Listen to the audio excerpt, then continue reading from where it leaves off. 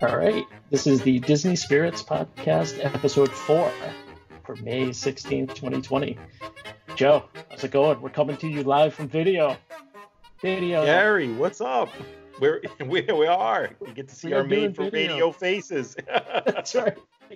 Our made-for-radio faces without YouTube. So if you're listening to this on your favorite podcasting, jump over to YouTube. Check us out. Yeah. We are. You can see our faces, whether or not you want to do that. We hope you've seen them already on our drink videos, but right. If you haven't, you can catch them on this week's podcast. That's right. So I'm Gary. That's Joe. We love podcasts. We love theme parks and cocktails.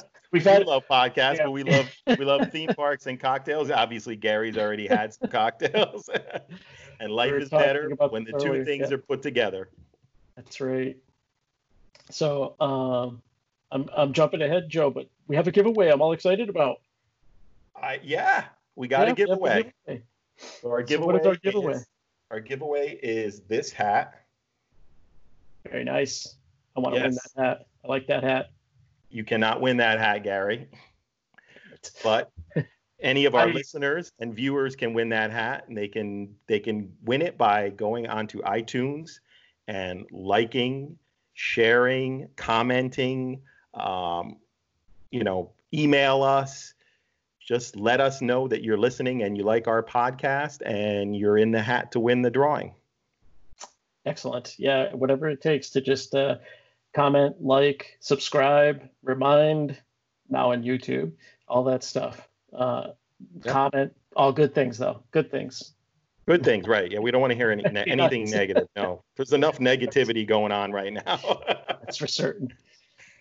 So, yeah, we have, feel free to email us at the disneyspirits@gmail.com.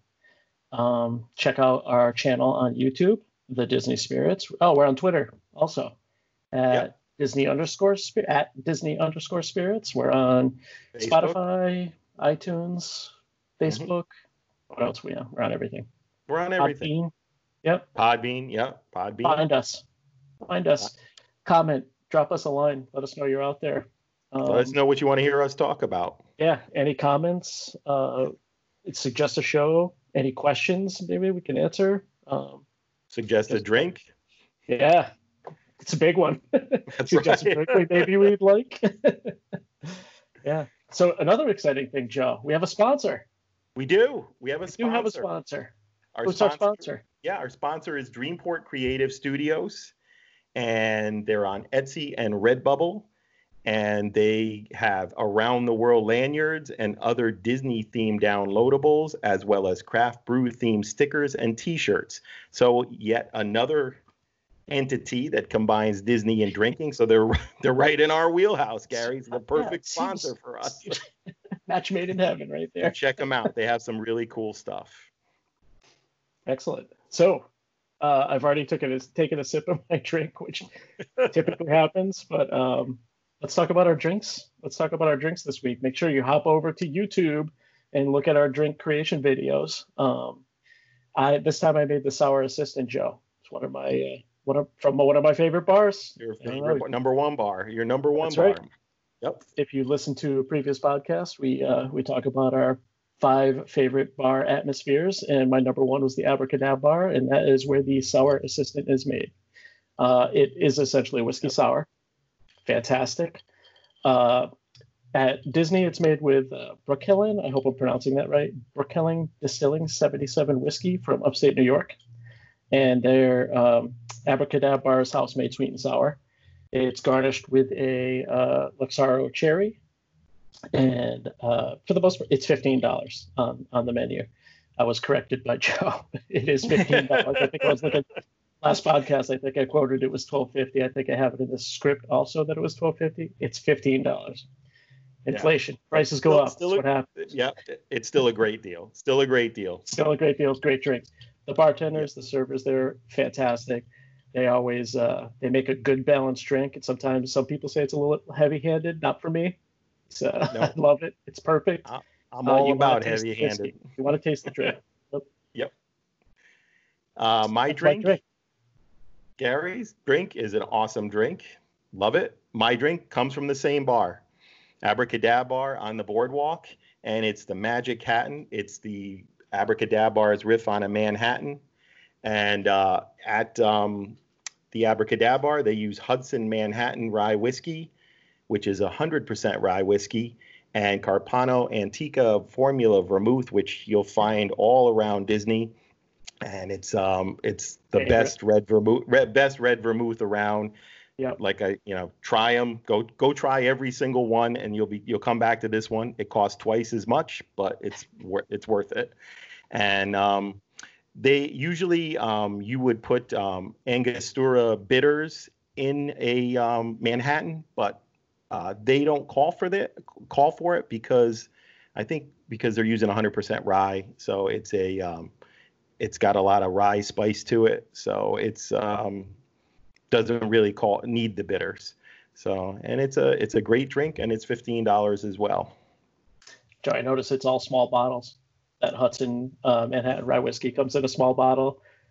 Carpano Antica comes in a small bottle. And small bottle. It's all small bottles. Yeah, 375 milliliters. Yeah, exactly. Yeah. The small bottle. The stuff is expensive when it comes in the bottle like that. The small bottle. Exactly. All right. So 2 great drinks going on. And make sure you hop out to our YouTube channel and check out how we made these drinks. We make some fun videos out there. We're putting together a lot of things on our channel, and we now have a podcast on our channel. So make sure you visit. Check it out. So Joe, you had a correction. Yes, I did. Yeah, I was going to say one thing I wanted to mention from the last podcast is that when we were talking about our drinks, one of the ingredients in my drink, Dark and Tropical Stormy, was falernum, which is like a tiki syrup, or sometimes a liqueur. But I was using origin. Yeah, right. Gary said his falernum was aching. Yes. Yeah. Oh, my falernum. Jeez.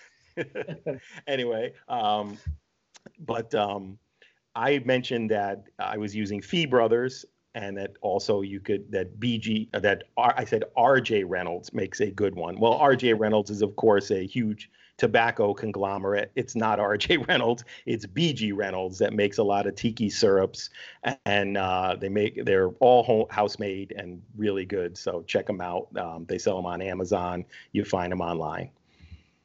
Yeah, I've actually never seen falernum. I don't think in my local liquor stores here, but looks like you have to jump online for that stuff. Yeah, you're not going to find falernum probably in your local liquor store. I don't even think Total Wine has it. You pretty much have to find it online at a place like Amazon has it. They have the Fee Brothers if you want that. They have the BG Reynolds as well. It's a little more expensive, but it's all natural ingredients and no preservatives. So yeah, we'll have to throw some links in the notes. They do it. Total Wine does have the Velvet Falernum, which is the liqueur, which has like a rum base to it, but it's a little bit different. Cool. All right, so let's. You ready to move on to news? Let's move on to news. Yeah, sure. Not much news. We're going to talk about some reopenings. That's really the only news that's out there right now. Shanghai Disney reopened. 24,000 is the capacity out of a potential 80,000. So that's the maximum right now. And everyone's going to have to wear masks, and there's temperature checks, and there's going to be social distancing. And of course, you're going to have to make a reservation or buy a ticket. The tickets with the 24,000 capacity for the very first few days sold out right away.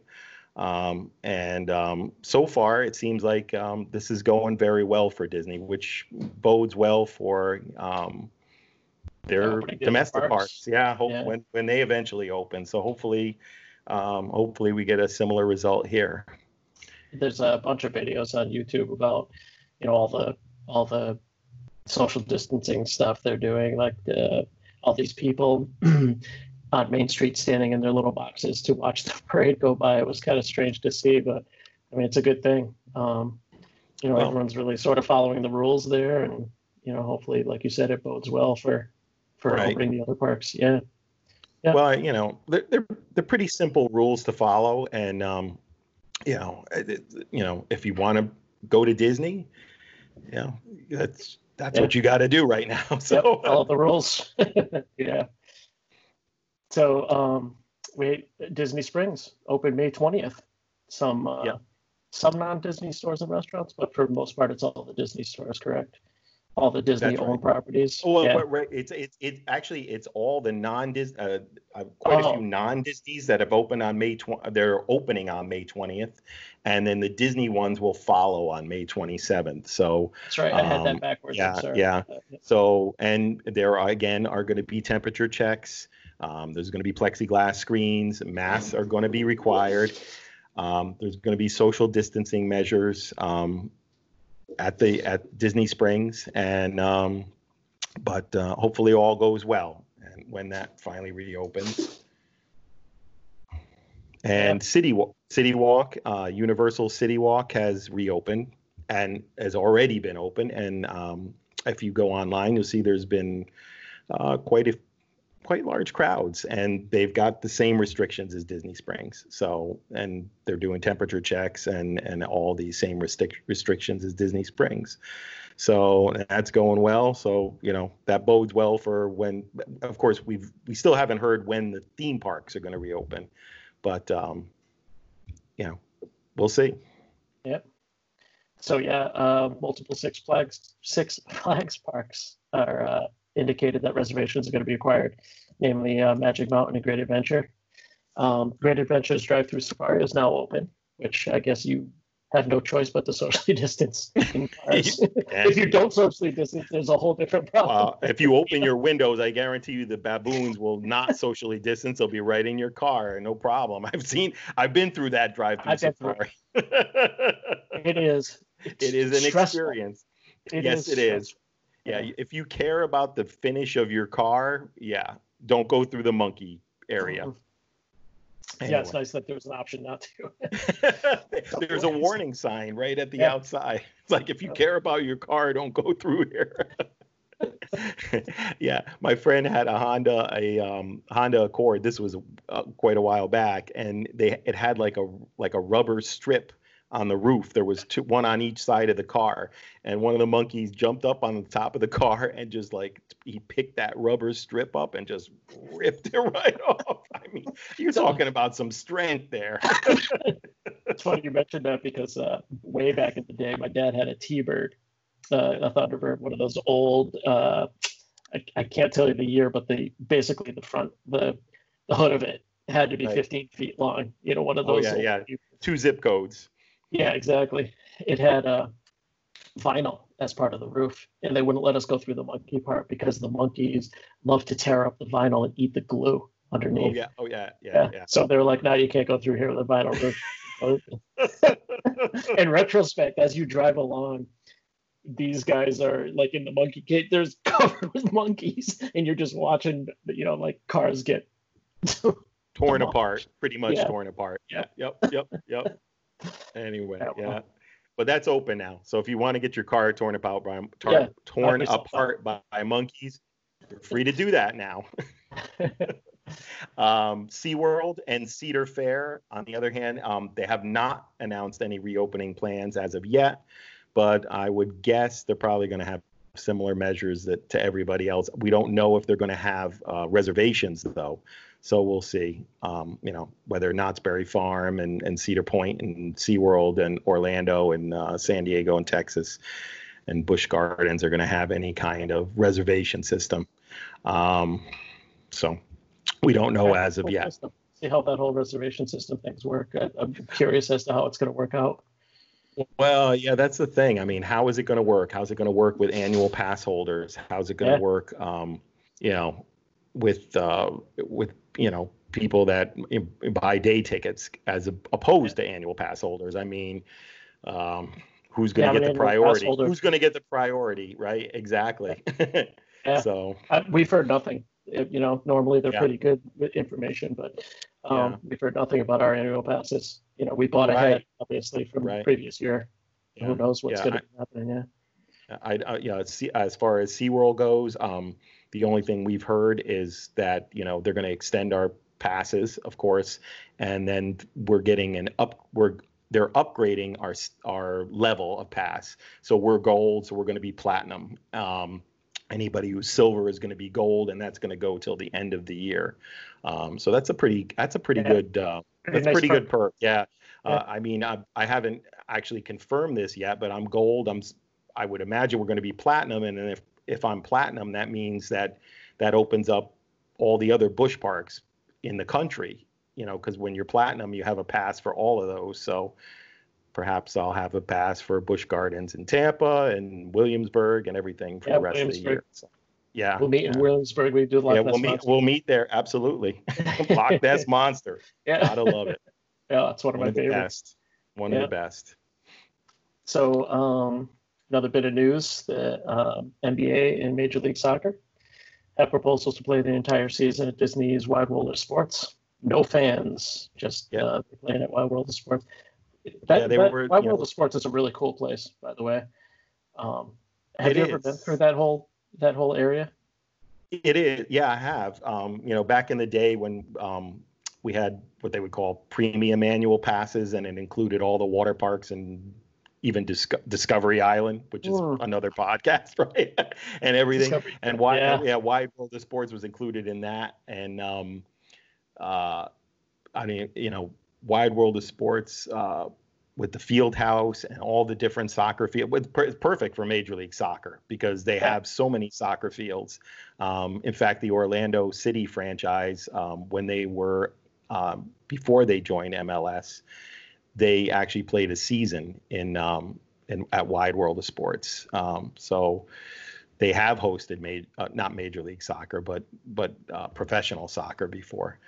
But and the NBA, I mean, it's Disney. They have all the TV, TV capabilities, the lighting, and everything that's necessary right there at Wide World of Sports. And I know they have multiple courts. So who knows? Seems like I don't know. I think it's much more likely that that happens with Major League Soccer than it does with the NBA. But who knows? Yeah. Interesting times. It is. It's interesting. When I did the Disney Marathon, you ran through basically almost all of that, as I remember. Yep. It was a long slog through all that. Yeah. Well, of course, then they had the expo at the field house at Wide World of Sports too. So yeah. Yep. Yeah, it's the marathon is a long slog. Better you than me, my friend. I've done one. One was good. We'll see. We were following you around in the buses. That's more my style. Yeah. I'll do 5Ks. That's it. So our next item, Universal's Epic Universe, which is their third or fourth theme park, depending on whether you consider Volcano Bay to be a theme park, or I don't really. I consider it a water park, so say third theme park. So Universal's Epic Universe will not resume construction until the economy rebounds. So there's one big casualty right there. They had initially announced there was going to be a 1-year delay. Instead of 2023, it was going to open in 2024. And now they say they're not even going to restart construction on it until the economy rebounds. So depending on when that is, it could end up being it could possibly still be 2024, but it might be much later or even much later than that. So, it's there's going to be more. There's going to be more casualties, I'm sure. Yeah, without a doubt. How far did Epic Universe get along?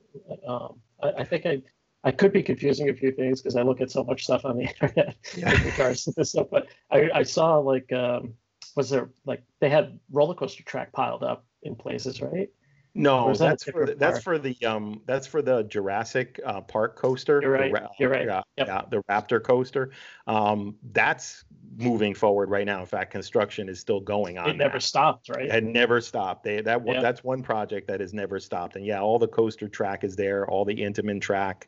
I was actually watching a video today from Midway Mayhem. He's got some great updates for the different theme parks. If you're a fan of the Busch parks and Universal, he does a lot of updates. Not too many people are covering the Busch park, and he's covering their projects extensively. So check out Midway Mayhem. But his video showed all the coaster track for that is in place, not in place, but it's on the it's there. It's the on storage premises. lot. It's on the storage lot. Yeah. They're loading up trucks, flatbeds every day and bringing them over to the site and installing the track. So that's going on. But as far as Epic Universe goes, we stay at a hotel that's really close to the site quite a bit, and there's a lot of earth moving going on. I could tell you that.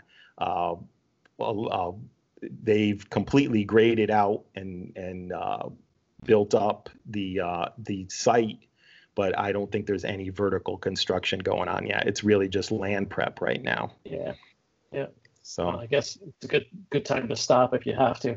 Yeah, before exactly. half of buildings get put up, and then have to, who knows what happens when they're in the elements and they have parts of them have to come down, or who knows. But now's the time to this is Florida. Pause work. Yeah, this is Florida. There's mold here. yeah, exactly. So I didn't want to end our news on a bad note, but I guess all our news lately has been a bad news kind of. But Fred Willard passed away today, 87 years old. The CEO of By and Large. By and Large. WALL-E, my favorite Pixar movie. Agreed, hands down, my favorite. Yep. My Roomba, my robot vacuum cleaner is named Mo. So yeah. I mean, it's just it was I like I said, I think I told you before. I know I went to see it in the theater at least twice, maybe 3 times, and I don't think I've gone to see anything multiple times in the theater since the original Star Wars or the Empire Strikes Back. So that's saying how much I really like WALL-E. Yeah, it was brilliant, I thought. Oh, it was awesome. Yeah, I love that movie. I've watched it a ton of times, and luckily my daughter loves it too, so works out. So I can always just grab her. That's always good. Hey, let's watch WALL-E. Exactly. Works out. Yeah. So Fred Willard passed away today, 87 years old. Yep. I remember him from that old NBC show, Real People. That's the first thing that came to my mind was that, but he was in so many other different things. So Spinal Tap. Oh yeah, Spinal Tap. Yep. We were saying earlier, he's awesome at all those. Like, geez, now I can't even come up with them. But what's it like? I'm drawing a total blank. That's it. That's going to be in the next podcast now. Yeah. I'll list out all the things that I was remembering that I was trying to remember. Yeah, that happens. That happens. The sour assistant is in your head, my friend. Yeah, exactly. That's what happens. So should we move on to our top 5? We'll kind of get a look at a better note. Yep. Let's move on to the top 5s because these are our top 5 most underrated attractions. Last time we did the most overrated attractions, which we both agreed it was kind of difficult to come up with overrated attractions. We like most of the stuff that Disney does, but the underrated attraction was a hard one because I had a long list because there's a lot of attractions I think that don't get the due that they probably deserve. Totally agree. And like you said, this one was hard for me. I went through my list, a couple different iterations of my list. I've added, subtracted again, added more. And even in things that you and I have talked about, I'm like, oh yeah, that's right. Like right. Yeah. Yep. So, that happened to me too. I mean, I finally had to, put my foot down and say, that's it. This is my list. And, I mean, if there's any, honorable mentions, fine, they're honorable mentions, but this is, you gotta, that's why it's a top 5. It's not a top 20. That's right. We could make it a top 20 , folks, but you wouldn't want a 4-hour podcast. We could do that. 4 hours. Yeah, exactly. Maybe more. Anyway. So, like the last one, why are we doing this? Right. Like our thought on this is to, like, if you're planning a vacation, we just want to help out a little bit. What are sort of the must-dos, something you might overlook and shouldn't, like, Right. This ride maybe doesn't hit the top of the list of a lot of people. You may never see videos on YouTube about it and stuff, but don't miss it. It's awesome. There's so many good parts about it. So, so like I was saying, are these our favorite attractions? Not necessarily. In some cases, yes. In some cases, maybe not. But we feel like these are ones that are excellent, but are overlooked a lot and overshadowed in some cases. Yeah. So. And again, this is just our opinion, so don't, we don't want any angry emails. Yeah, no angry emails. Although feel free, we'll discuss if you want to discuss. Discuss. Sure, absolutely. No angry emails. We can. Oh yeah, if you feel, if you disagree with us, of course, let us know. But we'll be happy to discuss it with you. But of course, we're going to give you our reasons when we give our picks. So let's move on to the picks, huh? So I think you went first last time, so I think it's my turn to go first. You can go first. Yes, either way, absolutely. I'm going first. So I'm ready to talk about top 5 underrated attraction. My number 5, Mickey's PhilharMagic. All right, Gary. See if you had it. Gary, I got to tell you. Just waiting to see your reaction to that. Yeah. This is my number 4. So we match up yet again. We have to say that we never talk about our list beforehand, so we can be surprised and have like open conversation about this. So yeah, your number 4, my number 5. All right. A little bit about Mickey's PhilharMagic, 4D film attraction, which is 3D film, but the 4th D is air blown at you, water. There's animatronics, some smells. There's some animatronics. Yeah, there's some animatronics in it. Yeah. It's in Walt Disney World Resort, Hong Kong Disney, Tokyo Disney, Disneyland Paris, and Disney's California Adventure at one part or another. The film was directed by George Scribner. Do you know that one? I did Oliver not. and Company. He's did Oliver and Company. I like Oliver and Company. At least I'm one person who likes it. Yeah, you're the only one. It runs through a bunch of Disney characters. The old stuff, the new stuff. Yep. Sorcerer's Apprentice, Little Mermaid, Aladdin, Lion King. Yep. So one of the things that's funny is that Mickey Mouse is the main, the title bearing character. Mickey Mouse's PhilharMagic. It should be Donald's PhilharMagic. It's Donald. Donald's he's the star of the show. Yep. Yeah. Yep. And which is awesome because Donald's always looking for that respect. Yep. Donald's current voice actor was the one who actually did the voice for Donald, but there's only 5 lines. Only 5 lines. Yeah, it's mostly not silent, of course. It's mostly musical. It's a musical.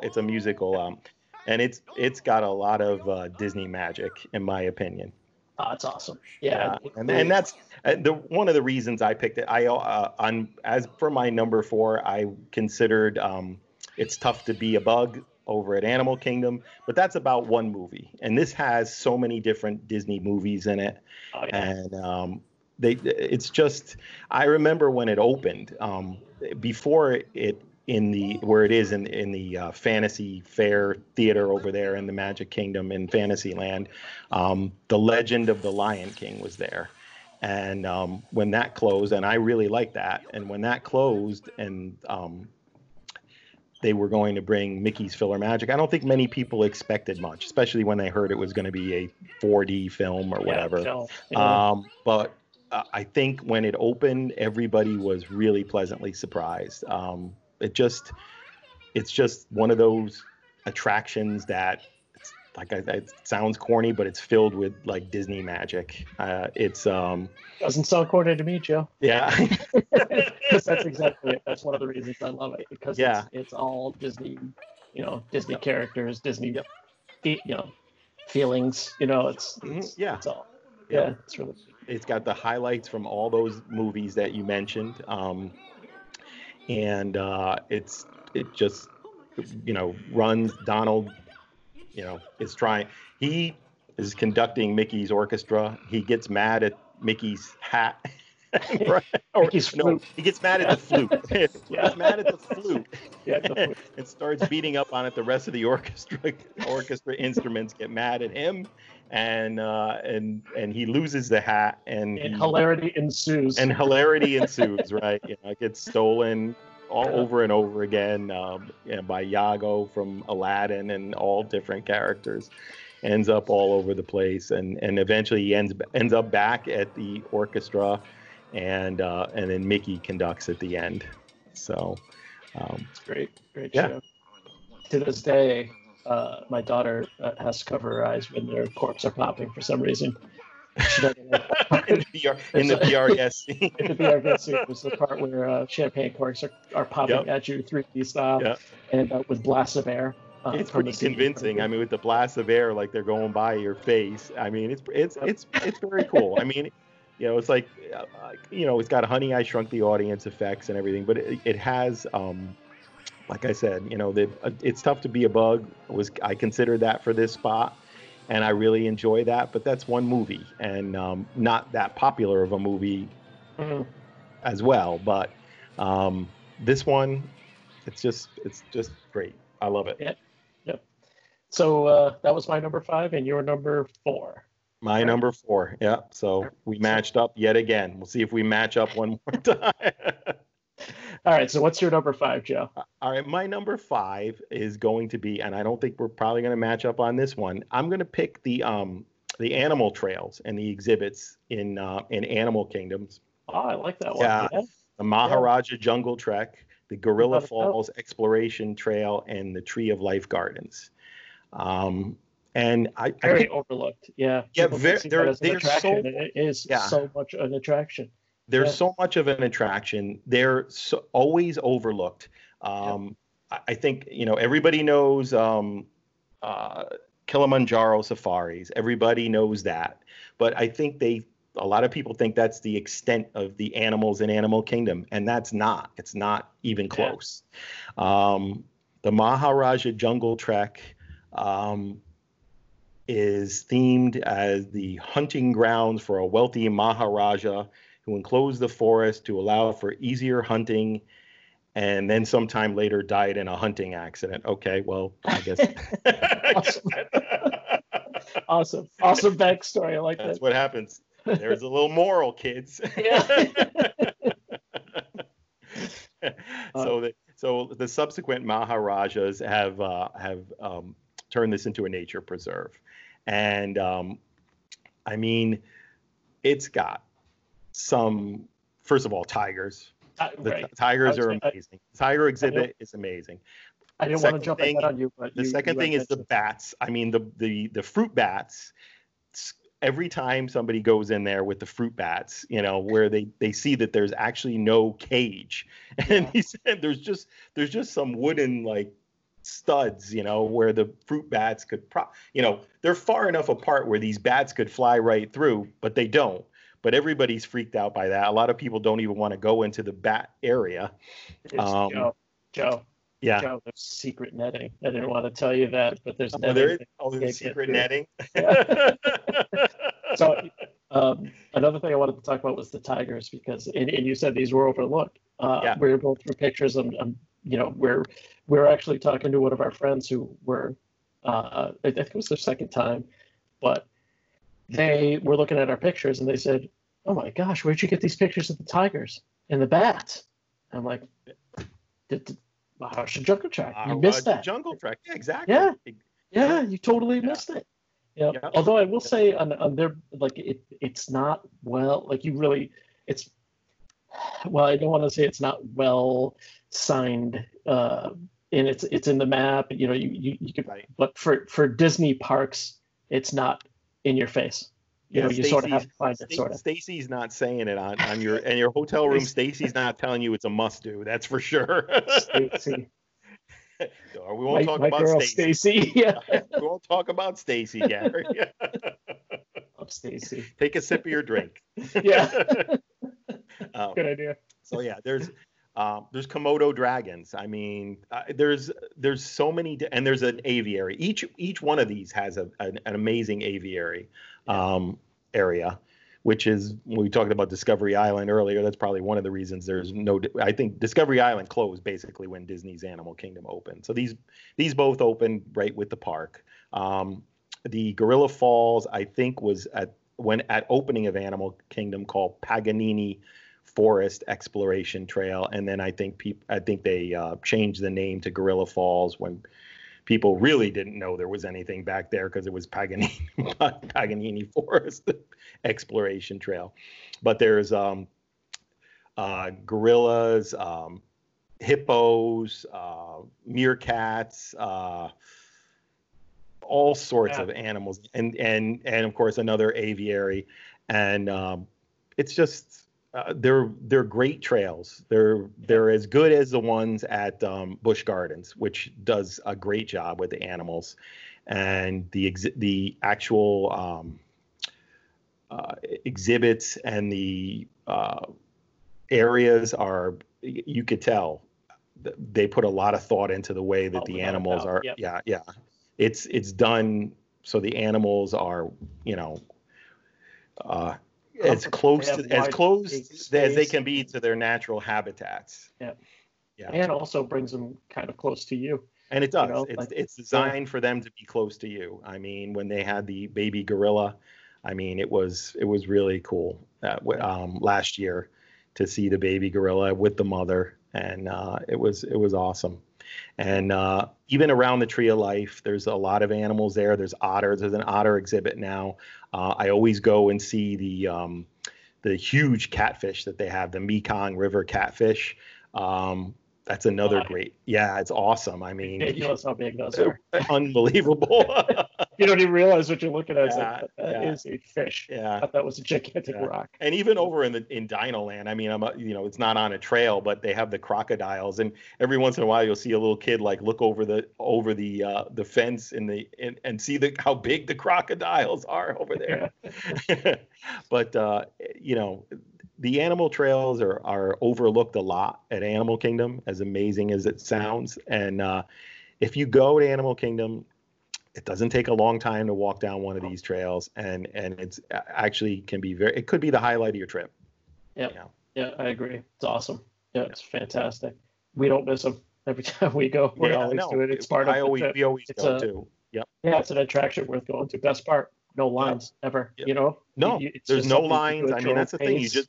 These are walk-through trails. You don't have to wait in line. You just walk in and walk by all the different exhibits. And if something interests you, you stop and look at it. If something doesn't interest you, you just move on. And I guarantee you'll find a lot. I guarantee you think you're going to be on the trail for 5 minutes, and you're going to be there for a half an hour or more. One of the cool things that you hadn't mentioned is that there's a lot of cast members throughout the the trails, and where there's animals, and they're super knowledgeable, always ready to answer questions that you have. Yep. And they have like little shows periodically throughout the day where they just grab a mic and start talking about whatever. Quite often it's the meerkats because I like to stand for the meerkats. So we listen to they're pretty cool. The meerkats are pretty cool. Yeah. The cast members that are, the animal care cast members will be out there in the front, and they'll grab a mic and start talking. And when they talk on the mic, that's fine, but they're always there to answer questions. Yeah. So they'll do a presentation, but there's always someone there to answer questions at every station. So if you have questions about the gorillas or the hippos or the meerkats or the tigers or the bats or anything else on any of these trails, the Komodo dragons, there's going to be somebody there to talk to you about the care of these animals. Mm-hmm. That's excellent. Number 5. Yes. I overlooked that myself. Thank you, sir. Yeah, that's why it's there. It's always overlooked. Yeah. So I'll move on to my number 4. My number 4 underrated attraction is the Carousel of Progress. Wait for your reaction, Joe. All right. Yeah, that was definitely a contender for mine. Definitely a contender. I ultimately didn't make it, but it was a contender. To me, Carousel of Progress at the Magic Kingdom. To me, this is one of those. It exudes Disney again. This is for obvious reasons. Yeah. Just like my first pick, my fifth pick. Yeah. This was the right. It's the oldest attraction to be actually touched by Walt Disney. It was in 1964 World's Fair in New York. Opened in Disneyland in 1967. Opened in Disney World in 1974. And this is one of those attractions that Walt Disney, it was near and dear to his heart. He absolutely loved this attraction. He did. It's the capacity is 240 people per show. Did not know that. It seems like seems like more people could be in there. Well, it rotates quick, and then another 240 people can go in. So it's a high capacity attraction, but it's only 240 per show. Yeah, right. And then they'll rotate from scene to scene. I mean, it's unique. There's no other attraction like this. 21 minutes long, which never seems like 21 minutes long to me. But it also holds the record as the longest running stage show in the history of American theater. Yeah. But so it tells the story of a family through the 1900s, 1920s, 1940s, and then to the 21st century. I won't talk so much about Act 4, the 21st century, because this is the one that causes the most problem. Well, I gotta say, I think it's unfairly maligned a little bit, because a lot of the things that are in it are things that really only came into being in the last, say, 5 to 10 years or so. Voice activated ovens and the Alexa oven. Right, and virtual reality video games. But what makes it kind of hilarious is the fashion. The fashion is what dates it. Yeah, the fashion is bad. Everyone's wearing a turtleneck. Right, exactly. But and acid wash jeans. Acid wash jeans. Yeah. To me, it's the acting, and that final one. It's just it's bad. It's tough. It's tough for me, but it's time for an update for that. Well, it's definitely time for an update. There's no doubt about that, for sure. Yeah, but this is one of those you gotta go on it. It's fantastic. It's what it's all about. Walt. It's all about Disney. It's all about looking forward to the future.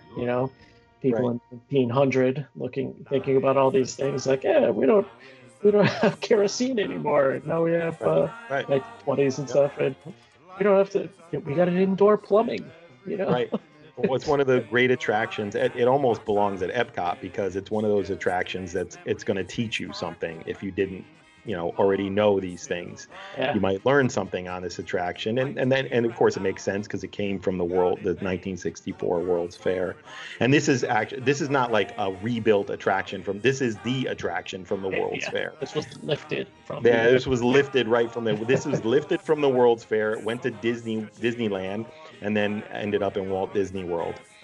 Because when Disney built these attractions for the World Fair companies, that was part of his deal.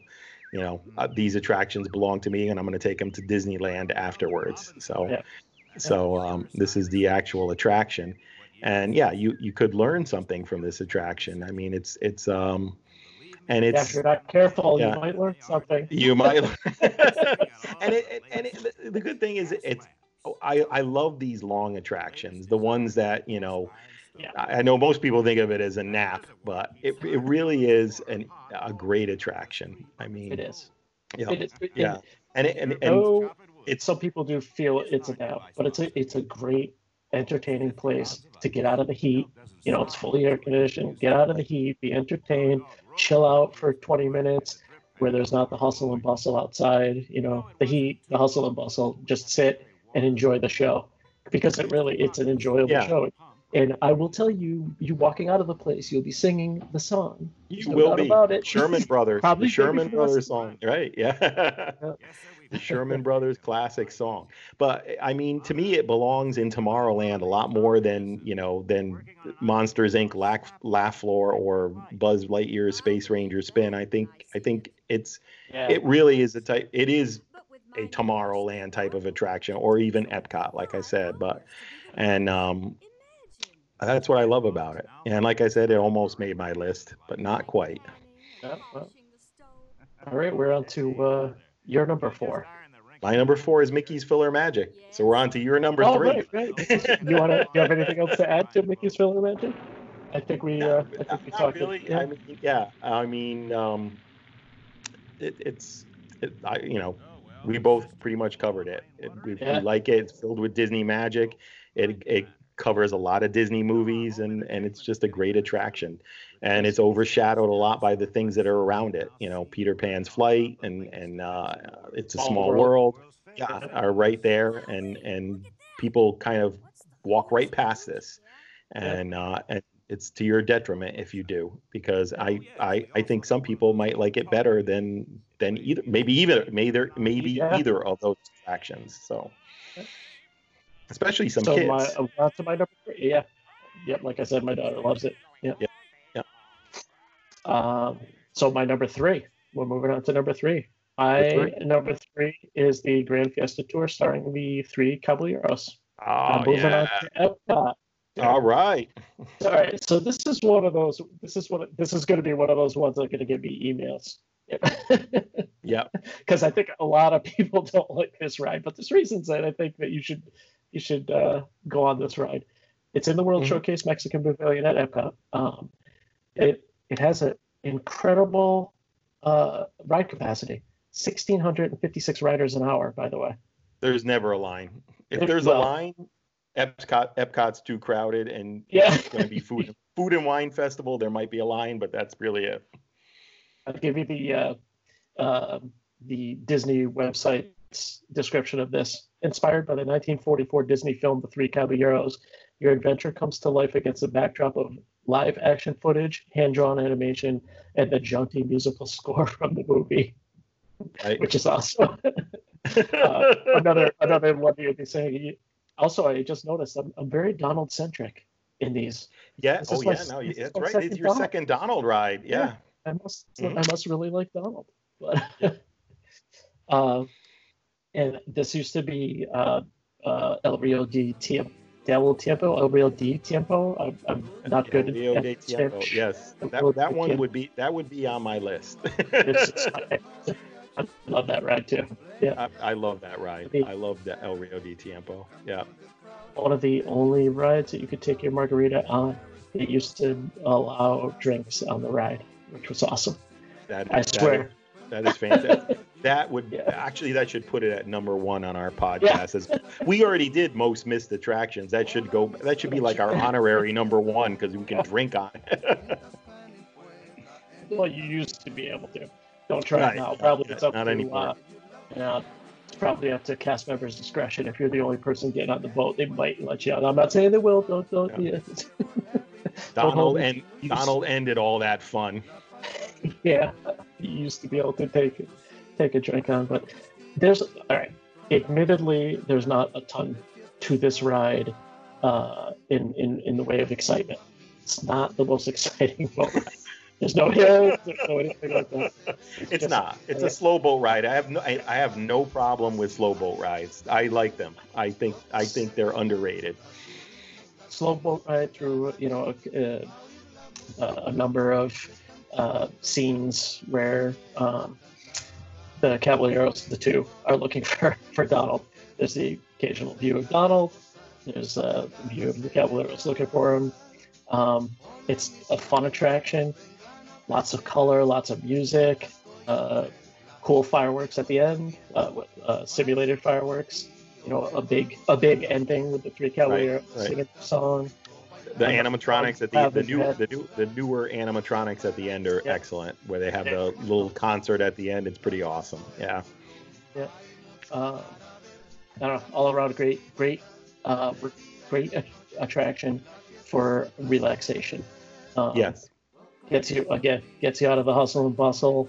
It's air conditioned, obviously. It's inside. It's just relaxing. It's close to La Cava de Tequila. Yeah, you can have a tequila, have a margarita before you get on. Have That's a right. margarita. It's close to the San Angel Inn, so you can have some good food, Mexican food, before you go on it. And the line goes pretty fast. The atmosphere in the Mexico Pavilion, yes, I love the atmosphere. That is awesome. My big problem with this attraction, Gary, is the Where's Donald storyline. Oh. Yeah. That's it. It's the storyline. Yeah, just the Where's Donald story. But you know what? As the years go by, I have less and less of a problem with it. Maybe it's because I liked El Rio de Tiempo so much that I kind of like resented the Three Caballeros taking over. But right now it doesn't bother me as much as it used to. But yeah, the Where's Donald storyline used to really bug me. But there is some humor to it. I like when the chef is like, he's like, "Have you seen a duck?" And then he opens up and there's the roasted duck, and then, no, not that duck. Yeah, there's some humor. I'm not saying it's the most solid storyline ever, but I will say I don't go by this one. I usually go on it. We don't usually miss this one because, like we're saying, there's no line, and it's relaxing. It's a good ride. It's a good ride. It's got the dolls are very kind of small world. That the section with the dolls. Yeah. Yeah. So it's a good ride. It is. Just like I liked El Rio de Tiempo better. So did I. I like that. That was awesome. Another song that used to be. Oh yeah, absolutely. Absolutely. Yeah. Stuck in your head. Yeah, so that's my number 3. That's a good one. A good number 3. Worthy. Thank you. My number 3 is also going to have a song that's going to stick in your head. It's also a slow boat ride, ironically enough. And it's Does it have Donald? It does not have Donald, but it has the shaman of songs. It's the Navi River Journey from the Pandora, the World of Avatar at Disney's Animal Kingdom. So this ride opened. I love this ride. This ride opened in May 2017 with the rest of Disney's Animal Kingdom, and I think a lot of people were very disappointed with this ride because Avatar: Flight of Passage was an immediate hit. And everybody loves a thrill ride, and everybody wants to be excited and do something. Everybody loves a thrill ride. Something thrilling, exactly. Yep. But this is not. This is not. It's not thrilling at all. And I'll read the Disney description. It says a mystical river ride. Feel a sense of wonder as the full beauty of the extraordinary dreamscape unfolds before your eyes. On this visually stunning and mysterious river, you'll glide through a series of caves and into a bioluminescent rainforest alive with the sights and sounds of exotic plants and creatures on all sides, even overhead. Soon you'll join the legendary Navi, shaman of songs, who demonstrates her deep connection to the life force of Pandora and sends positive energy out into the forest through the power of her music. So one thing is, yes, the ride slowly builds. It's about 5 minutes long, which I think a lot of people had a problem with that too. And if I do have a beef with it, it's that I wish it was longer. I wish it was a little bit longer, maybe a couple minutes longer. But one of the things that I think gave it the original hit is that it's a 5-minute boat ride, and people were waiting. Right. It's a not very thrilling. And here's the thing, right? When I say this is underrated, it is underrated because it's always compared to Flight of Passage. But as far as weights go, you're gonna wait for this. So when I say this is underrated, you're gonna be waiting for this. But if you like the Disney type of slow boat rides and something sedate and for lack of a better word, beautiful, this is it. I mean, it slowly builds. At the beginning, when you get in the boat, you go out into the forest and you see the animals, and there's some above your heads, some little frogs jumping in on leaves, and everything's a projection. Cool effect. Yeah, it's really cool effects. They're all projections, but you'd be hard pressed to tell they are. There's not really any scary parts on it. There's some viper wolves that come out. That's really the only scary part, but they don't like jump at your boat or anything. They just kind of look at you and run alongside. Yeah, occasionally they run alongside your boat, and I think at one point, if you're on the right boat, they might turn and growl, but that's it. There's nothing really that threatening. And you slowly start to hear the shaman of song, the song that plays through the attraction, and it slowly builds and slowly builds. Yeah, right, exactly. I will sing it for you in a minute. Go ahead. Gary can sing it for you. And the song was actually, well, first of all, the Shaman of Songs is the most advanced animatronic that Disney ever created. So when you finally get to the end where the Shaman of Songs is, be prepared to be amazed by that.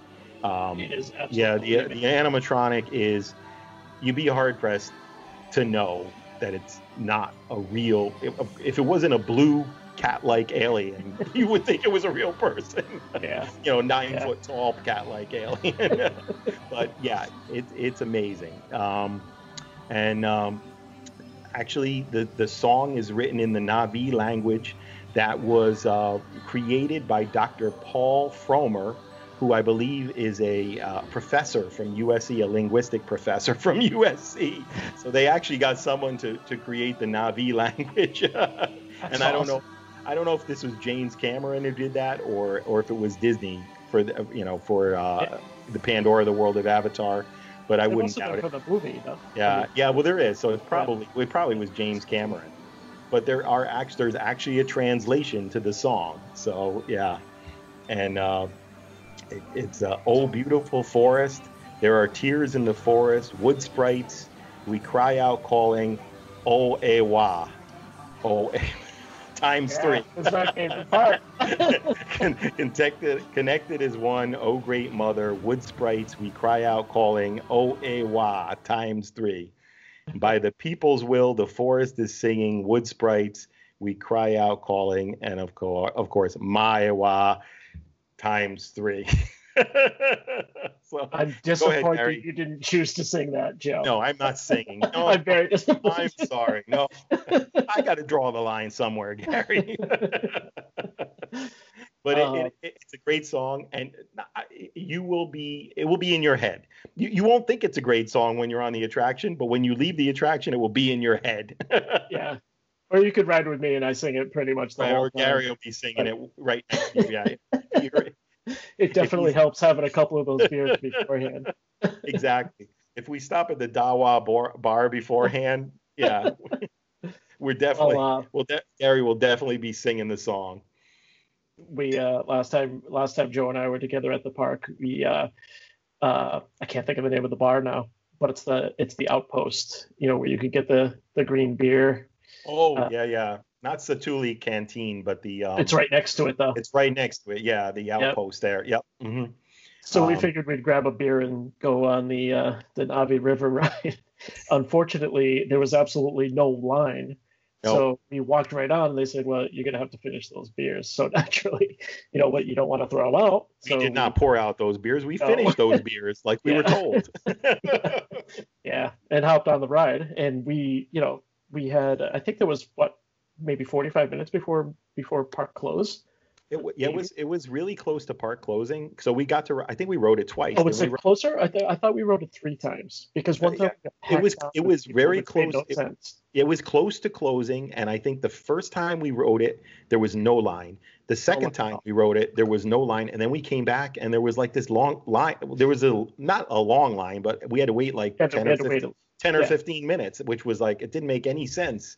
But anyway, yeah, it was definitely close to park closing, and we got to do it a few times. So if you want to do this without a line, There's your hint. That's our secret. Yeah. There's our secret. Yeah. Wait until close to park closing. This one usually has keep an eye on it. less of a line. Flight of Passage has a line right till the end of the day, but the line is very entertaining if you haven't been on it. So the line is part of the attraction, definitely. But this one's overlooked because of that one. And a lot of times people are disappointed because they do wait in the middle of the day for 70, 80, 90 minutes or more for this attraction. And it's just a 5-minute sedate boat ride. But it's the type of ride that Disney does very well. The type of ride that separates Disney from Universal in my book. You won't find a ride like this at Universal. There's nothing sedate. Everything explodes in your face, which I love. Don't get me wrong. I like Universal's rides, but you're not going to find this mix of attractions where, okay, this one's good for, if I want to relax or we want something that we can go on with grandma, you're not going on the Hulk. You're not going on the Hulk with grandma. The Mummy, because it's more sedate. Or the Mummy, right? The curse, it's real. That's awesome. So that's a great one, Joe, because great ride, great attraction. Yeah. Not ride, great attraction. Great attraction. Yeah. I knew you. That's another one. That one. Yeah, that is a great one, and I'll sing it. I'll sing it later on. If I have another Sour Assistant. After another Sour Assistant, Gary's going to make a separate video where he sings the entire song. Maybe I will. Yeah. So we're moving on to number 2. Went on to number 2. Flying through these, But my number 2, you've mentioned a couple times. It's Tough to Be a Bug. Oh, good one. Yeah. Good one. That was, like I said, that was very close to being in my top 5, and really the only reason is that Mickey's Filler Magic bumped it out, because I kind of was like, all right, well, I got to pick one or the other. So, I love this. I love this attraction, and it's incredibly overlooked. Without a doubt, it's it is thrilling. As you were saying, it is thrilling. I will say, in a way. The warning on this one is I have seen so many kids be scared of this attraction. I can't even. Spiders. There's just so many. Yeah.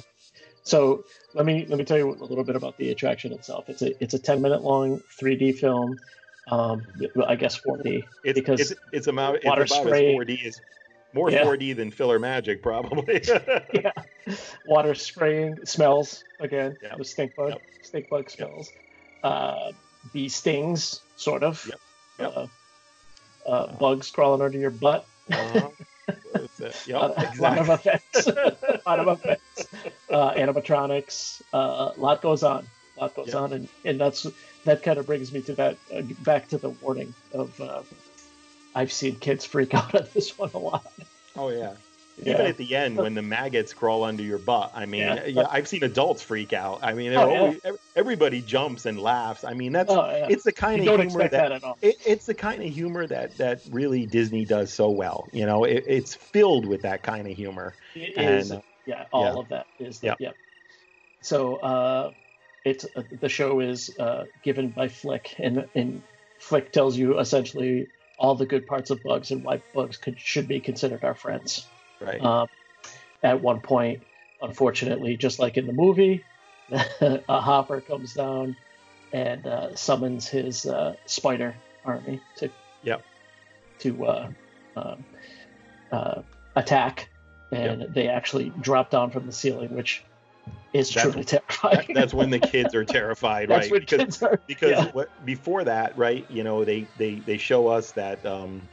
The exterminator, and then from the screen they push and they spray us with bug spray, and so you've got all this mist, and then these spiders come down from the ceiling. It's terrifying. It's terrifying for these poor kids. And the Hopper animatronic is awesome. He's a really great animatronic. I don't know if he's one of the. He's definitely one of the newer animatronics. Yeah, he's just fantastic as a bug. It totally. It's awesome. He paces back and forth. It's really good. Yeah. It's great. It's great. And yeah, it's got a lot of humor. Yep. A lot of humor. Stink bug, right? The throwing stink. Tarantula throwing. Yeah, Cheech Marin as a tarantula. Yeah. The tarantula. Yep. And it's a great attraction, and it's in the Tree of Life. So as you walk through the queue to get to the attraction, you get to walk by all the amazing carvings that the Imagineers did in the Tree of Life. And it really, I mean, it's one of those attractions that you sometimes you wish you could wait for, because you'd like to look at them a little more in depth, because they're so great. And the line and the waiting area are both attractions in their own. I would say. Oh, the movie posters are fantastic, and I love the sound. I love the soundtrack. The music is great. Great. Like I said, it's filled with the type of humor that only Disney does the best. Yeah. There's the world's biggest dung. The dung that's there. Yep. Beauty and the Bees, right? Beauty and the Bees. So as you mentioned, the line, the queue before the ride is just as much an attraction, because there's tons of picture spots going through that. The sculptures of the animals that are in the tree, you're up close and personal to them. So a lot of good picture spots to take a lot of really cool pictures. Yeah. Yep. You wouldn't see them otherwise unless you walk through this line. So, and folks, this attraction almost always has 15 minutes or less for a line. So, and it's well worth it. It's well worth it. But be forewarned, if you have small children, they may be frightened. They could be terrified. Yeah, they could be terrified of the spider scene. But other than that, my daughter was fine until she was stung in the back by bees. In the back of the chair. Back of the chair. Yeah. Pokes at you. You're on some benches that are pretty uncomfortable, but they have some effects on them too. Yeah. She was poked in the back by a bee, and that was enough. She was in my lap for the rest of the time. Yep. I've seen that before. I've definitely seen that before. It's no longer at Disney's California Adventure. It's at Disney's Animal Kingdom and California Adventure, but it was taken out at California Adventure to make way for Avengers Campus. Right. Yeah. Right. Yeah. Which is that going to be delayed? I think that is going to be delayed because of the coronavirus. That's my understanding. Yeah. And to be honest, in that area of California Adventure, it was in my humble opinion, it was kind of like a throw together. It wasn't a very good area, and right. As was so much of California Adventure at the beginning. So, and that was a holdover from the very beginning. So, don't get me wrong, because I love California Adventure. I had that park. Yeah. So the 3D film was made by Rhythm and Hughes. It's a big deal because they are big studio. I looked at their filmography. Holy smokes, they pretty much have been involved in everything. Well, another interesting fact about it is that, of course, when Animal Kingdom was being built, they didn't know what was going to go in the Tree of Life, and then Michael Eisner was the one who suggested that they put the attraction based on the movie A Bug's Life, which wasn't even out at the time that Animal Kingdom opened. Right. Yeah. So this attraction actually came out before the movie A Bug's Life, where these characters star in. It was the first Pixar attraction to open at any Disney park. FYI. Yeah. The more you know. The more you know. The more you know. So that's interesting about it. But yeah. So it's one of my at Animal Kingdom. It's at Animal Kingdom and nowhere else. So if you want to see it, you got to go to Animal Kingdom. But if you haven't been to Animal Kingdom, you should go to Animal Kingdom because it's a great park and it's only getting better. It is. Yep. Used to be my half-day park, but now it's full. Plus, we're leaving every single time we're leaving. Plus, They're shuttering right. the place up by the time we're walking out. Exactly. Yep. Right. The way Animal Kingdom works for me now is a half day at the Nomad Lounge, a half day at the Dawa Bar, and then the next day I come back and do all the attractions. Those are some fine attractions themselves. I'm just saying. Yes, they are. Yes, they are. Listen to our earlier podcast. We talk all about the bars. So that's my number 2. All right.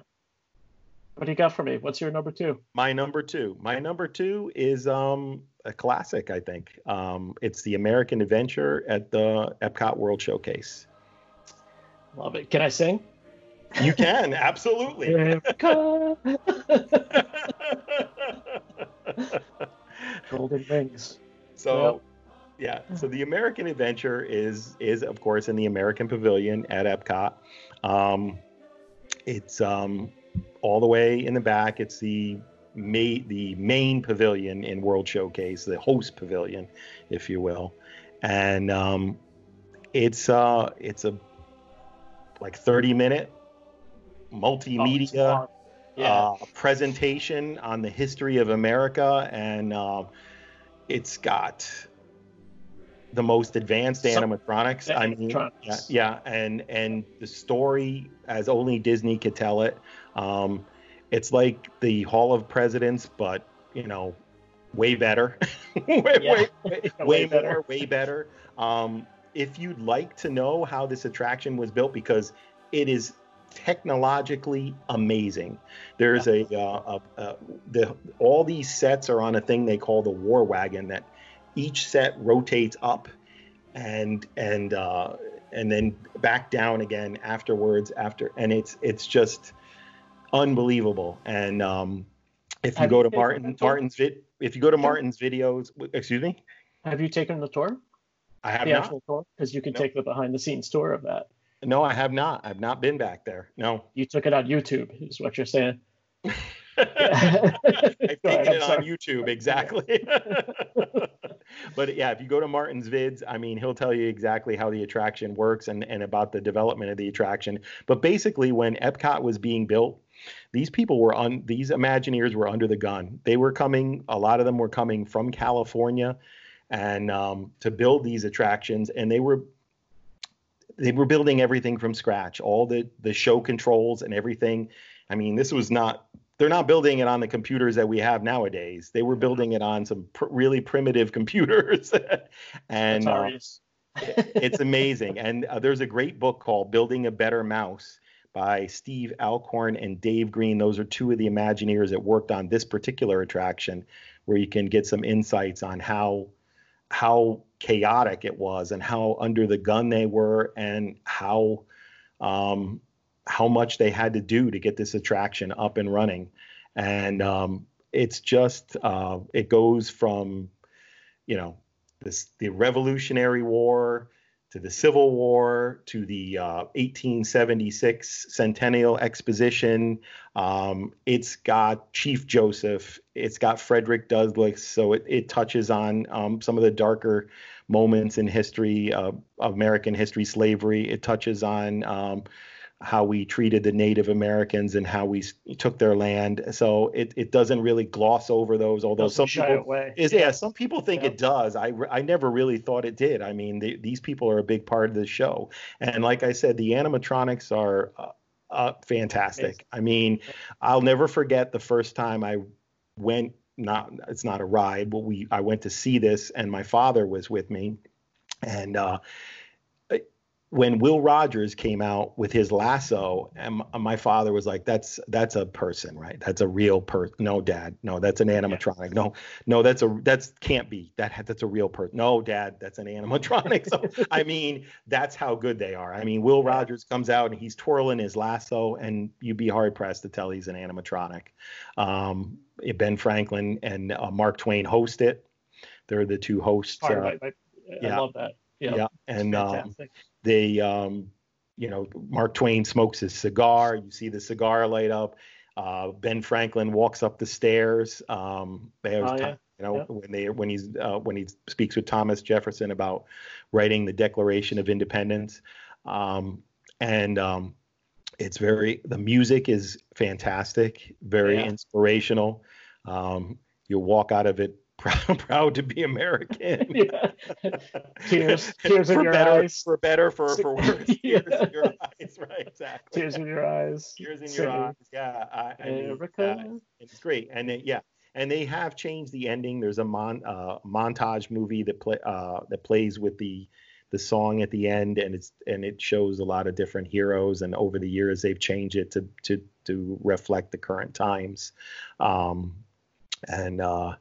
It's just unbelievable. It's a huge show, and even the actual queue and the area where you go into the show is amazing. It's got all the flags that have ever been associated with the America or United States. Cool. There's a lot of great paintings. There's an exhibit that changes, which has historical documents and artifacts. There's a lot of quotes around, some from Walt Disney and other historical figures that are on the walls. And then as you're waiting, you can hear the Voices of Liberty, which if you never heard the Voices of Liberty, you really should hear them. They're amazing. A cappella group that plays in the American Adventure. And they're amazing. They are were really lucky once we're there for when they changed out the different singers. Yeah. And the singers sing the other ones in from the top balcony. It was super cool. Like I had no idea that was happening. I was like, well, what's going on here? There was the other group was singing down to the group that was actually, it was amazing. Yeah, they are fantastic. They're just amazing. They're really a great a cappella group, and if you haven't ever heard them, I mean, you're missing something. Yeah. Some of the great, but we've already talked about some of the entertainment around Epcot, and there's some of the Voices of Liberty are some of the best. And so that's it. That's why it's my number 2. Do you have anything to add, Gary? It is. And it's very often overlooked. I mean, without a doubt, as are a lot of the World Showcase attractions as we go from country to country, drinking around the world.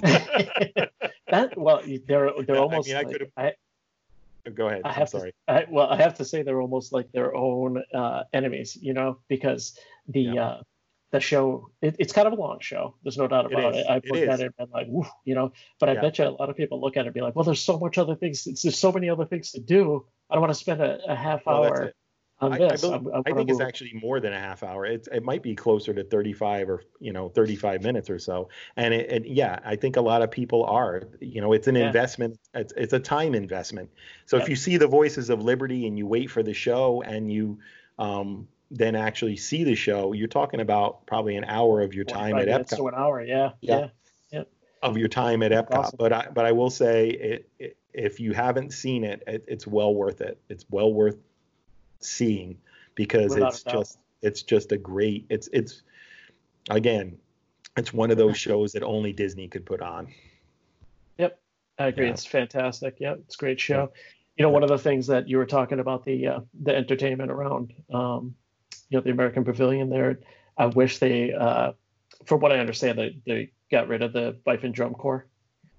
Yeah, that used to play out front. Yeah, I haven't seen them. I haven't seen them in a while, but they were awesome. They were great. Yeah. One of the reasons I like them the best, they always picked my daughter to do the Pledge of Allegiance, or the Pledge. The Pledge of Allegiance. Yeah, have some good video that's pretty funny. They introduced her to the group of people that were waiting for the for the doors to open up. It was kind of funny. They introduced her as the person who did the. That's awesome. Yeah, it was pretty cool. Yeah, of course she was like, she loved it. She's very shy. Yeah. Yeah. I missed that though. I thought that was really cool. That was a good addition to that area. So it was. Yeah. I do. I miss a lot of the entertainment that's kind of gone from World Showcase. I miss it a lot. You know, we talked about the British Revolution and Off Kilter and Off Kilter. Yeah. Yeah. And the drummers in Japan that are now unfortunately gone as well. Hopefully to return after, COVID. So, yeah, let's hope. Yeah. I hope. Yeah. So that's it. That was a good one. Yeah, that was really good. Thank you. Yeah. No, I thought it was a good one. Yeah. So I believe I'm up to my number one. You are. We're up to your number one. Yep. My number one overlooked attraction, although it doesn't feel like it recently, it seems like it's people have casted an eye upon this one recently because the lines for some reason have gotten longer, from what I understand. But it's the Tomorrowland Transit Authority. Yes, absolutely. Since as long as I've been going to the park, it's one of my all-time favorite parks. It's kind of like my attraction. Sorry, it's one of my must-dos. I have to go on the People Mover. Yeah. Probably a couple times, not just once. Yeah. Yep. I have a little write-up. It's changed names a bunch of times. It was formerly known as the Wedway People Mover. Yep. Which I thought this back when I was a kid, 1975-ish till 1994, it was the Wedway People Mover. Yeah. I thought, oh my gosh, this would be the best way to be moving around town.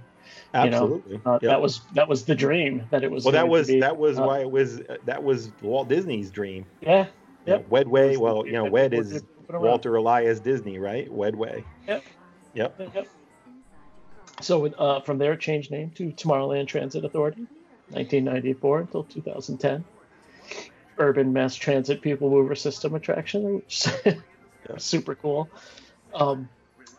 Basically, this is a ride that it rides on linear induction motors, pushes it along, and it travels around Tomorrowland.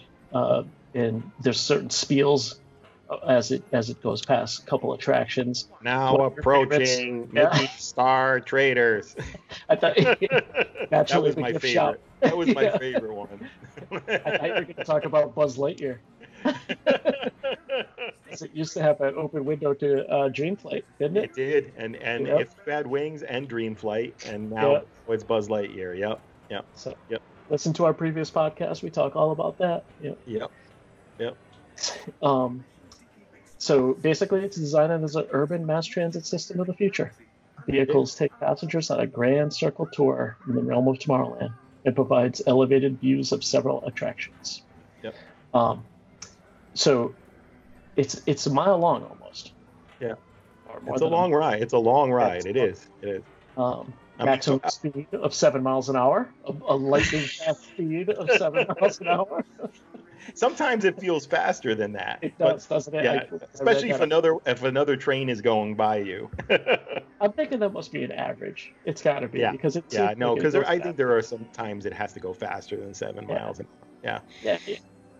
So it's got a cool backstory that, like, honestly, I don't think I knew. Like, I was. Do you know the backstory of this? The TTA's actual backstory? 1994 to 2009, it had this. It referenced a few different things. Were you aware of this? Well, so I wasn't.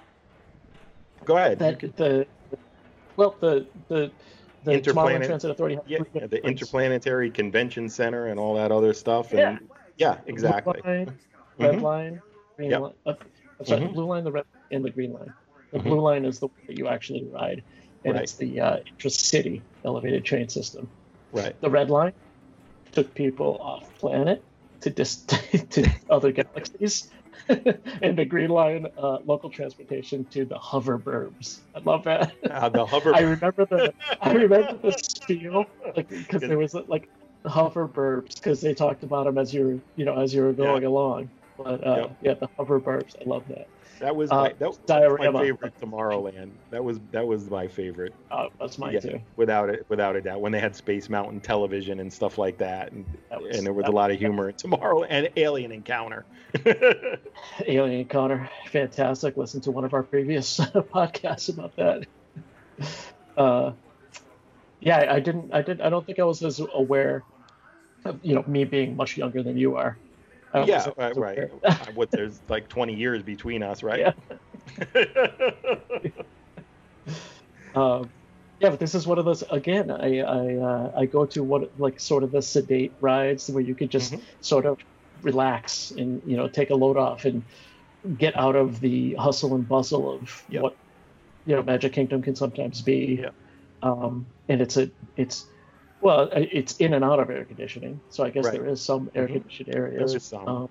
Yeah, it's a relaxing, entertaining ride attraction that you just sit on. Family attraction, nothing scary. You get to see the insides of Space Mountain. Right. Sort of see not anymore because it's so dark. But you previously could preview Space Mountain, which was it was one of the attractions for me when I was younger, because it was like, okay, I gotta before I ever rode Space Mountains, I gotta see it. I gotta see it. I gotta see what it looks like first before I ever get on that thing. So I remember riding it to see Space Mountain the first time I rode the People Mover. But yeah, I mean, the thing about it is, it is like the Walt Disney's vision of transportation of the future within cities. And there are some cities that have systems like this. I think Miami is one of them. But I think if every city moved people around as efficiently as Disney does, it would be a better world. That's for sure. A lot less traffic. That's for sure. I think Disney probably does a better job of moving people around than most cities do. So it's a prototype of a transportation system, but it's also an attraction. Right now, it's mostly an attraction. Yeah. And like you say, it used to be you just walk on it, but not anymore. There seems to be a line all the time. And I don't know when that happened. Like all of a sudden, it's just people have found it to be a good an attraction worthy of their wait time. Right. Though the little maze before the inclined, whatever you want to call it, track that brings you up to the top used to never be filled ever. The speed ramp. The Goodyear speed ramp. The Goodyear speed ramp. Not Goodyear anymore. Yeah, Goodyear used to be the original. I think it was the original sponsor of that, right? Goodyear. I don't know. I'm for some reason I thought Alamo Rent-A-Car was a sponsor at one time. I don't remember if Goodyear might have been the original sponsor. I'm not sure, but I know that they always had the speed ramp on. And it might be a leftover from the original sponsorship, right? And it would say Goodyear speed ramp, and I'm like, as if this is all over. That's another thing. If every place had a speed ramp instead of escalators, things might be better too. Yeah, good point. Actually. But I think Alamo Rent-A-Car was. I think you're right. Yeah, that was a sponsor at one time, but Disney doesn't have too many sponsors for attractions anymore. But it's great, and especially during that period you were talking about with the red line and the green line and the blue line and the Interplanetary Convention Center, and that was right after the '94 Tomorrowland redo, and they had Space Mountain television, and there was a lot of details and humor along the way. But Space Mountain television you can still hear on Convolution Radio occasionally. I love Space. With Slater from Saved by the Bell, right? Mario Lopez. Oh yeah. Yeah. It was so. I love waiting for Space Mountain, watching Space Mountain TV. Yeah, it was funny. Yeah, it was funny. And the loop was long enough that it didn't. It didn't. It was the same things over. Yeah. It was almost an hour. Yeah, because by the time you got up there to see it, you weren't going to be waiting an hour. It was only in the last section of lines. But I love the People Mover, of course, and of course you get a preview of all of Tomorrowland too. That's another thing. I mean, not just Space Mountain. It goes through every attraction. It goes through Buzz Lightyear. It goes over the Grand Prix. You can even see Tron being built right now if you ride it. Yep, you get a great view of Tron. Yeah, so it's really the only way you're going to see Tron is if you ride the Tomorrowland Transit Authority or the People Mover. I think they call it People Mover. It's the Tomorrowland Transit Authority People Mover now. It is. Okay, that's the actual name. The long form name. Yeah. You know what I didn't mention is you get to go past the actual diorama of what Epcot was supposed to be. You do, exactly. And that is really cool to see. Vision of the future, yeah. The city of the future I think they call it the city of the future when they go by it. But yeah, that was what Epcot really was supposed to be, and that's the original. That's the original model. That's the actual model. Right. Yep. Yeah, I think you can see that on like one of the ABC, Disney shows. I think they have somebody talking. It could be Walt Disney himself speaking in front of it. Yeah. Yeah. No, I think it is Walt. I think it is Walt Disney himself speaking in front of it. Yeah. Mm-hmm. Yeah, that was his last. That was his last appearance on camera. Was that Epcot film where he talked about Epcot and what Epcot was going to be. And of course, what Epcot ended up being was completely different. But we never know what would have happened if Walt had lived. So unfortunately. So when you're on the People Mover, make sure you make note of that as you go by. That's the actual diorama. Is that the model? Yep. Whatever you call it, the actual model of what Epcot was going to be. Yeah. So Gary taught you some history in Tomorrowland. There's the original Carousel of Progress that came from the World's Fair, the original model for Epcot. So there's history in Tomorrowland. There's history there. Right. It should be called Historyland. Yep. Anyway, so there you go. That's my number one. It's great number. I don't miss it. I feel like if you're doing some vacation planning, you also should not miss it. You should not miss it. And in my humble opinion. Yeah, even now with the line, like we said, we're talking about a line. The line moves fast because this thing loads constantly, and even if it's a long line, you're probably not going to wait more than 15 minutes for this. Yeah. Anyway, all right, so we're down to my number one. Yeah, this is your number one. This is it. My number one is Dinosaur from Dinoland in Animal Kingdom. Interesting. Opened in April 1998. The reason I picked this is because it just seems like it's always overlooked and overshadowed. It's in the back. It's tucked away. It's tucked away in the back of the park. People, for some reason, never talk about this, and I think it's just, to me, if we were to, I don't want to give away if we ever do a podcast. I'm sure we will. This is one of my top rides at Disney for sure. It's exciting. It's fun. Scary. It's fun. It's got humor. It's got everything, and I know people compare it to Indiana Jones in Disneyland, and rightly so. But for some reason, I always feel like people even underestimate dinosaurs as a subject, not just like a theme park theme. Dinosaurs are so popular with kids. Dinosaurs are more popular than Indiana Jones. Yeah, without a doubt. Dinosaurs are super pop. When I was a kid, I loved dinosaurs. I'm sure you did too. And I think most young children love dinosaurs.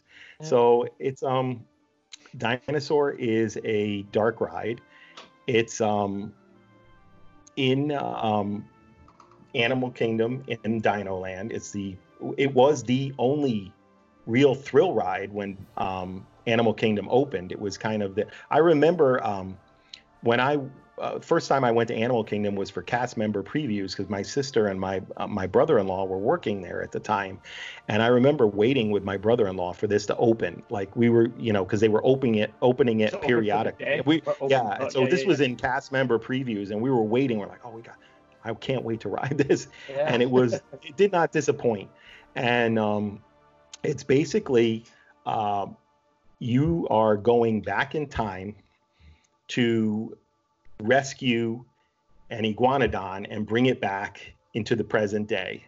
In the preview, don't give away too much of the story, Joe.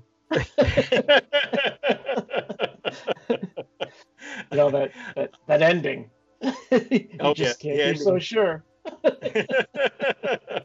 So you go in it's the twist. to the pre-show. Yeah, right. You go into the pre-show and you meet up with Dr. Grant Seeker, which is, I love, one of the greatest names ever. Grant Seeker for a paleontologist. For a scientist, Grant Seeker. And then Dr. Marsh, who is Felicia Rashad, and she says, you're going to go back to the early Cretaceous period, and you're just going to basically take a tour in a time rover. Well, it's nothing to worry about. It's a time rover. Then you meet Dr. Grant Seeker, and Dr. Seeker tells you that he's tagged an iguanodon, and you're supposed to go bring that iguanodon back with you from, the past, from the late Cretaceous, just before the asteroid that killed all life on Earth. Yeah. It's right. Enjoy your ride. Enjoy your ride. Yeah. Exactly. So after that, you go and you wait in line for the ride. There's a short period. It is interesting. I think there's some pipes, and they have on them the formulas for like ketchup, mustard, and mayonnaise. Mayonnaise. Yeah. You know why? You know why that is, right? No, I don't. The original sponsor for the ride. Oh, the original sponsor was McDonald's. McDonald's, yeah. Yeah. The original sponsor was McDonald's. It was great, and they had some great posters outside. Have you had an Aluramas today or something like that? Yeah. Anyway. Look for those pipes: the red pipe, the white pipe, and the yellow pipe. Yep, with the chemical makeup of those condiments. Yep, the condiment pipes. So you, after you go past the condiment pipes, you load into your vehicles, and the vehicle for this ride is what Disney calls an EMV, Enhanced Motion Vehicle, and it's the same vehicle that is in the Indiana Jones Adventure in Disneyland, which is very popular, much more popular than Dinosaur. They have the same exact track the same exact ride vehicles. The ride path is exactly the same. Yep. People complain about Dinosaur because they say it has some dark moments where Indiana Jones is like constant. There's constantly stuff coming at you at Indiana Jones. It's one thing after another.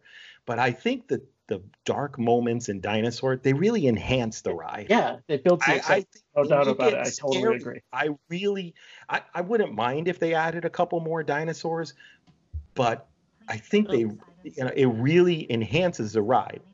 Yeah, by the way, the ride used to be called Countdown to Extinction when it first opened. It was scarier then. Wait, yeah, it was a lot. They toned it scary. When a lot of people complained that there was that their children couldn't ride this ride. Of course, kids love dinosaurs, and I think the height limit was 44 or maybe even 48 inches. It was definitely higher than it is now. It's 40 inches now, and their children couldn't ride it, so they toned the ride down a little bit, made it less scary, and they changed the name to Dinosaur because Disney came out with a movie called Dinosaur, which also has an iguanodon, and the villains are kind of Aladar, and who is the iguanodon in the ride, and the villains are Carnotaurus, who is the villain in the ride. Yeah. And without a doubt, Joe, you were mentioning, like, without a doubt, the car used to throw you around. It was kind of a rough ride, no doubt about it. But I loved it. Like, it was great. Yeah. Yeah, and another thing that was different is that there's a couple of moments where the Carnotaurus comes at you. First of all, the first moment where you see the Carnotaurus, he was in your space.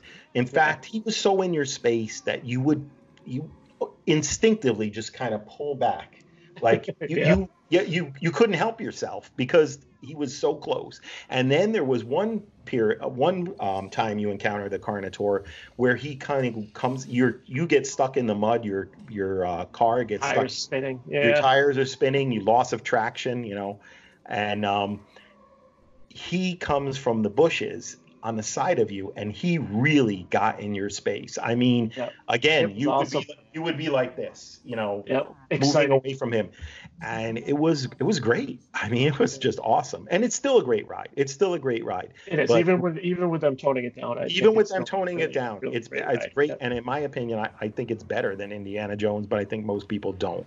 But to me, I just think scary dinosaurs are scarier than poison darts and a rolling boulder. So I will say, because I've ridden both numerous times, I will say that they don't compare. Just because they have the same track and the same ride vehicle, they're different rides. They're absolutely different rides. Right, and I think that's unfair that Dinosaur is always compared to it. I agree. Yep, just because it has the same, car, the same the same track, it does not make it the same ride, so right yep. Well, yeah, and I'm out. Again, I was going to say again, if you want to go to Martin's vids, he has a great video about the history of this attraction and a lot of the original effects that were, like I talked about going on the cast member preview, because this ride did change. And there are things that were not working for a long, and that's another thing about Dinosaur. There were some effects that were not working for a long time. So there's like some compies. We'll just call them compies.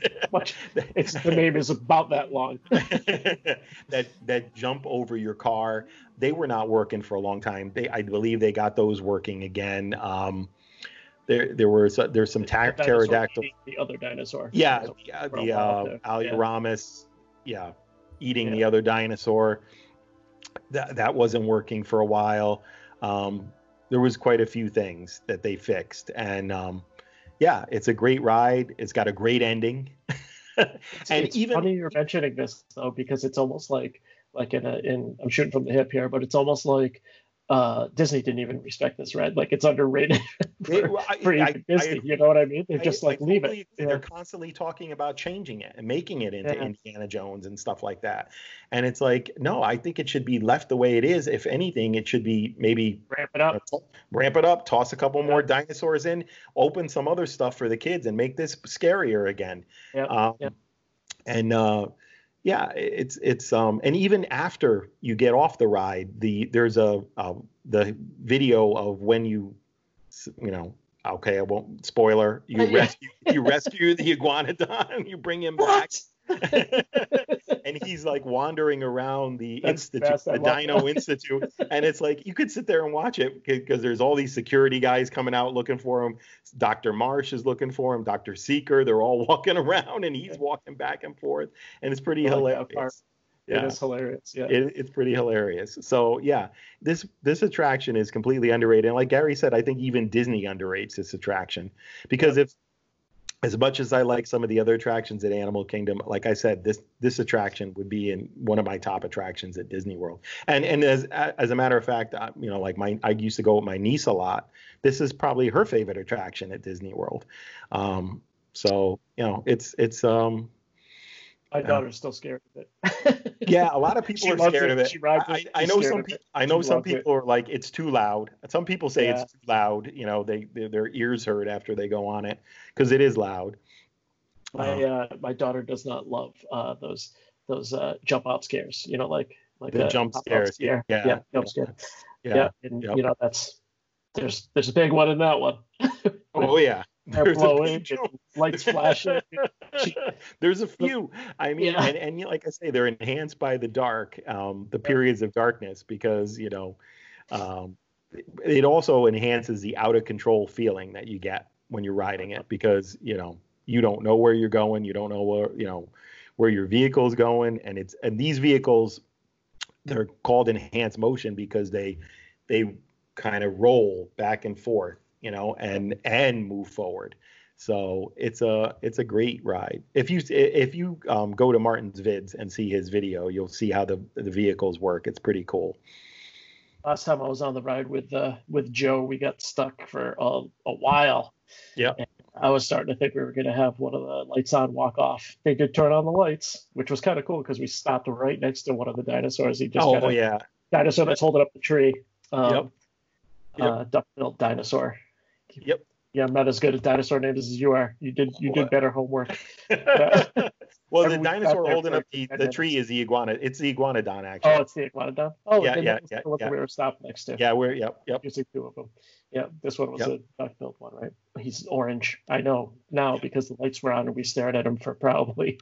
Duck-billed dinosaurs are Maiasaurs, I think. I don't know. I'm not a kid anymore. Yeah. I used to know them all. I swear. Although I do watch Jurassic Park a lot. Such a good movie. Awesome. I remember the women behind us were freaking out, and they were starting to make my daughter nervous because they started getting nervous. I'm like, "What? These things are not going to come to life." Though, no, that has happened in other movies. They're animatronic. They're not coming to life. Maybe not. Maybe they're just really well trained. Good dinosaur. So that's it. That was a good number one. Yeah. I thought so too. And your number one was great. All yours were great. Yeah. I agree. They could have all made my list. Yeah. Oh yeah, this was a tough one. And this was tough. My list went through a lot of different iterations before I fell on these, and I don't even really feel like these are definitely the top 5, but I'm not sure if they're tomorrow they'll be the same top 5. You know what I mean? Well, like next week I'll not be the same. I'm looking here. I could tell you exactly what other ones I had here. Let's see. Enchanted Tiki Room, of course. Oh yeah, it's awesome. Yeah, Carousel of Progress was on my list. TTA or People Mover on my list. Muppet Vision 3D, which I think is underrated. Yeah. So my list was basically your list, but if we did the top 10, my list would have had pretty much everything that's on your list. Pretty funny. So that was it. Those are our top 5 lists. Yep. You think of anything else? I can't. Joe? I can't. No, I can't. That's it. That's it for today. I'm trying to think of anything beyond what we said. And I have nothing. Covered it pretty well. Yeah. I'm almost done with my drink. I made it last. It's a good thing I made it double because we talked. Next time I'm going to be making 2. One side by side. Yeah. Wait a minute. It looked like your drink was empty. Now it's full again. Hey, magic. What the heck happened? Gives me magic. So that's it. Shall we wrap it up? Yeah, let's wrap it up. Our first video podcast. Hopefully, our faces. We can do something with our faces. Polish them up. I know what can be done, Gary. I'm sorry. Maybe with yours, Next not time mine. More makeup. That's all. Let's. Elvis is gonna leave the building.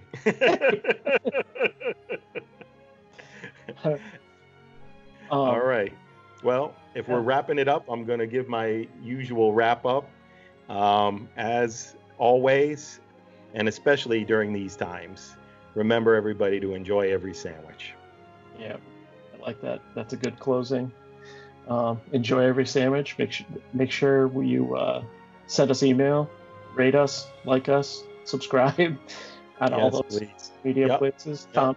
Comments, emails. Yeah. We want to hear from you. We want to hear what you think. We want you to, if you have any suggestions, stop the video podcast. I can't stand to look at your faces. Whatever. Get different faces. Yeah, that's it. All right, we're out. All right. Enjoy every sandwich, and we'll talk soon. All right, Gary. Take it easy, Joe. Take care. So you're saying that you think maybe from your perspective now, do you know something about life and death that maybe I don't know now? Not unless I know how much you're supposed to enjoy every sandwich. Mm-hmm.